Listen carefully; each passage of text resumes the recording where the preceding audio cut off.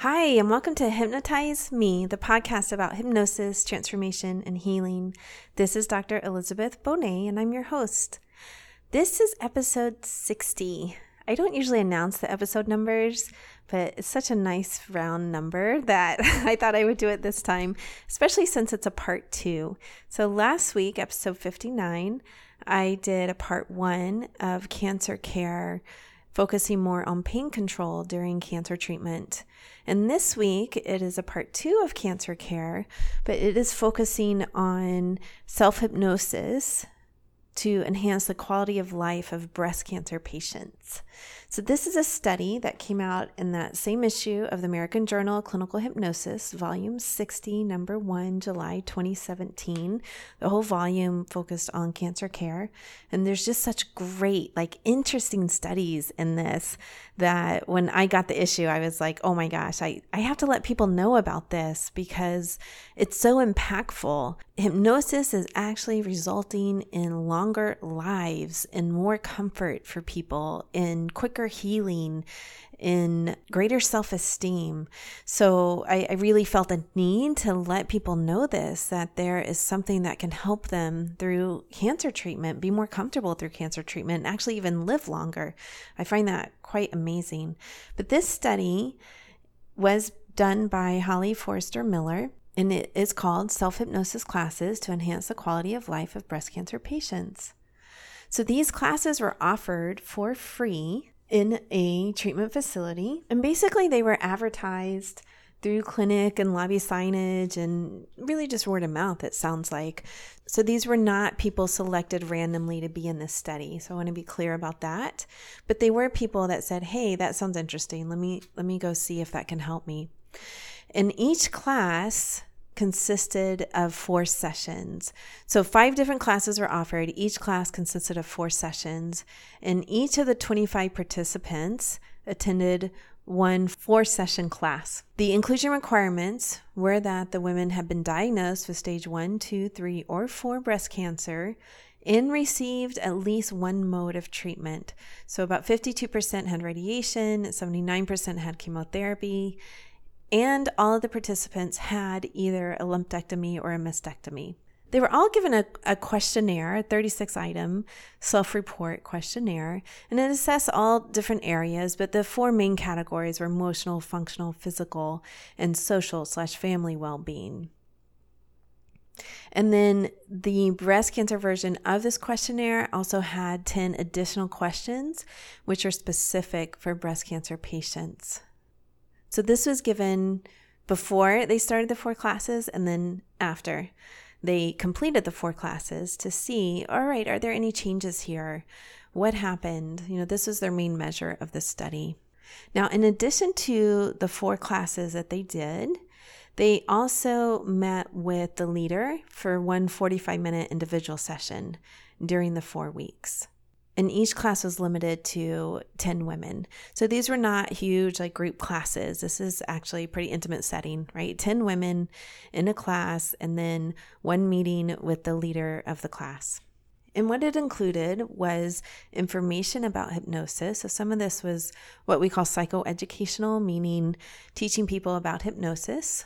Then they were all taught a self-hypnosis skill, and they called it a quote-unquote letting go self-hypnosis induction.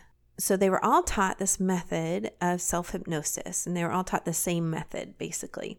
And if you're interested in that, that is actually in the article. And the link to that article will be on the website, as always. I always put the links to the articles if I can. Sometimes you don't have access to them unless you have a membership, but generally I can put a link to the abstract at least, but I always reference the study so that you can go and look it up. So that letting go self-hypnosis induction transcript, what are they actually saying? Could this be helpful for you? Is actually in the article. And then they were taught this, and then individual suggestions were put into this general transcript to allow them to work on what was important to them. So this induction is, getting comfortable, deep cleansing breaths, and then it teaches them what we call an anchor in hypnotherapy, which is the thumb and index finger together. And this is a movement that I'll often put into a hypnosis so that the person can do this at any time. The theory behind this is that then when you do that movement, when you're out in a stressful situation, the body has already learned to associate it with a calm state. So then you can put the index finger with the thumb. That's really like the OK sign, right? But it's actually much more ancient than that when you look at yoga teachings. Like this sign has been made for thousands of years, actually, and it works our way into our general culture.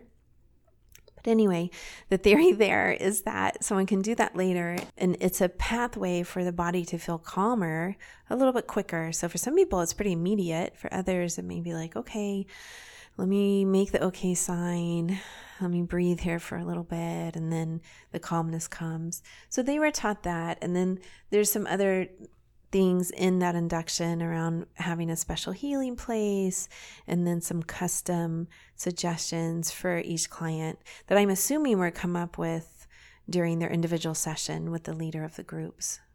So in week 1, a lot of stuff happens, right? All this education, this induction, it's taught, all these different things happen. And then week 2, 3, and 4, there's homework for each week.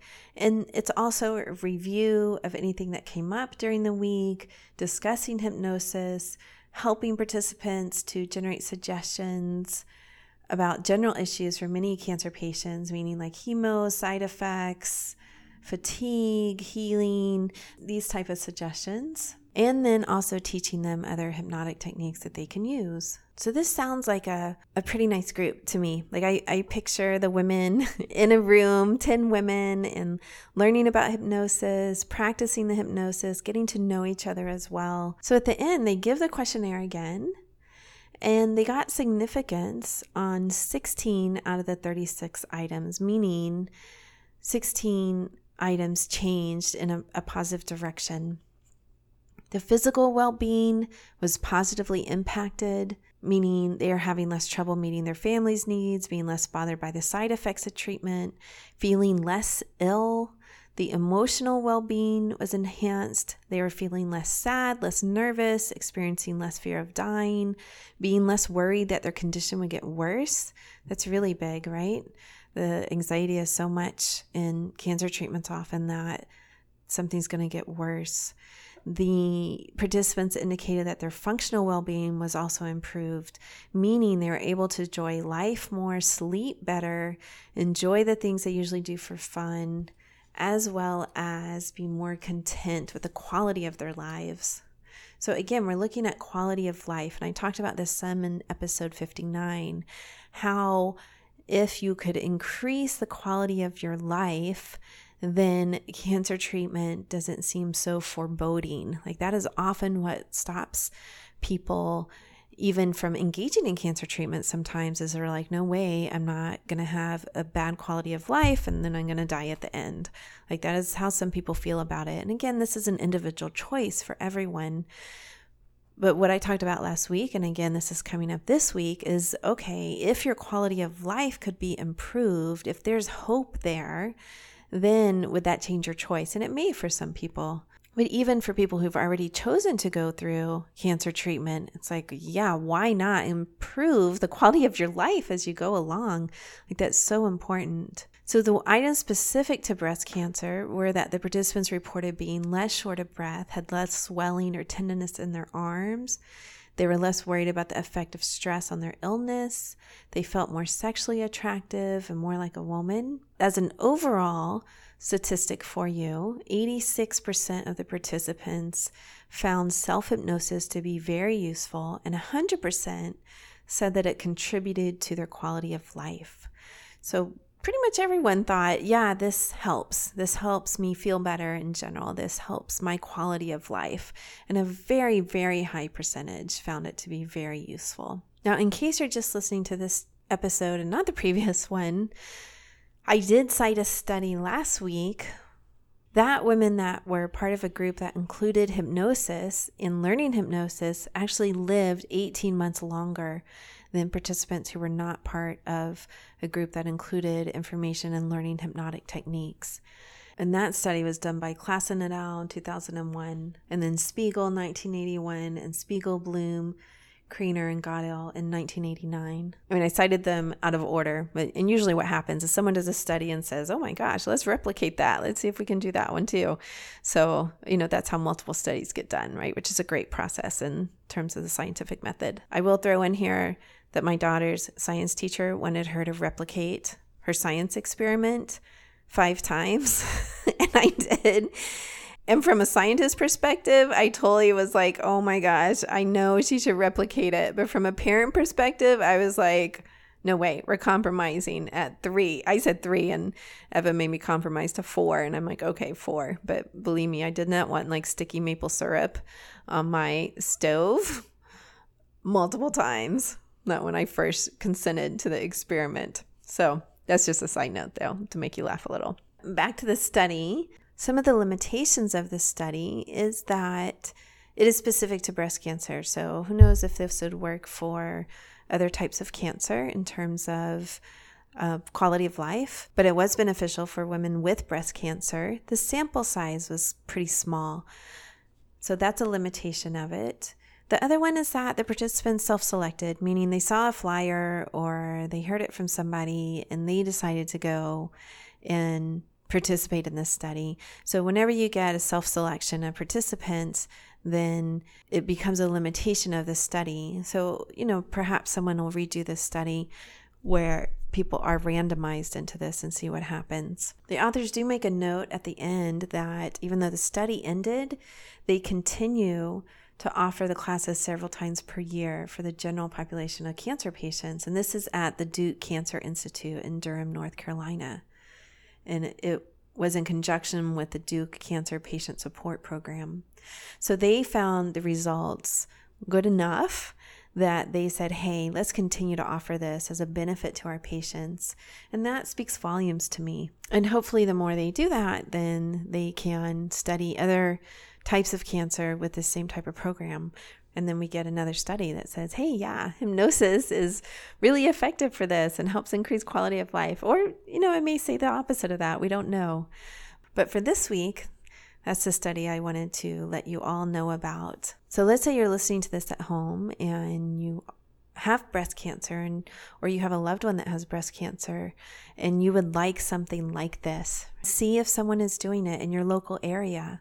Call the treatment center that your loved one is going to or that you're going to and ask for this program to be offered. Like often it is patients advocating for a program that allows the program to be offered. And this would be a really good one for people, obviously. So that's an option. Another option is to seek out hypnosis files that help you with your own quality of life. And those can be specific to cancer or they can be more general, but seek those out and listen to them at home. That's another way to work with the results of the study to know that hypnosis files can be effective. And I am going to offer one on the podcast. I don't know if that's going to air next week or the following, but I am offering one that's general because obviously I can't make that custom for everyone. You're welcome to call me if you want a custom one, and I'm happy to do that for people. I can't do that for free, but I can do it for a reduced rate for someone struggling with cancer. So if that's something you're interested in, please schedule the free consultation through my website. There's always a big green button there at the top that you can do that through, or send me an email, Dr. Liz, DRLIZ, at drlizhypnosis.com, drlizhypnosis.com. I would be happy to help you out with that, or try to find someone in your area that could work with you. That's also another option, is a hypnotherapist in your area. And if they're a member of ASH, the American Society of Clinical Hypnosis, who puts out this journal, then they have access to this study. And chances are they've already read it even. So not to be too US focused, because I know this podcast is listened to all over the world, Google someone in your area. Look at their website. Often if they have medical hypnotherapy listed, then they're more familiar with studies to help with medical issues like cancer, surgery, that type of thing. But even if they don't, you could call them and say, hey, is this something that you'd be willing to work with me on? So there are a lot of options out there for people to get some help around this, to have a better quality of life going through cancer treatment. All right, people, that's it for this week. Peace.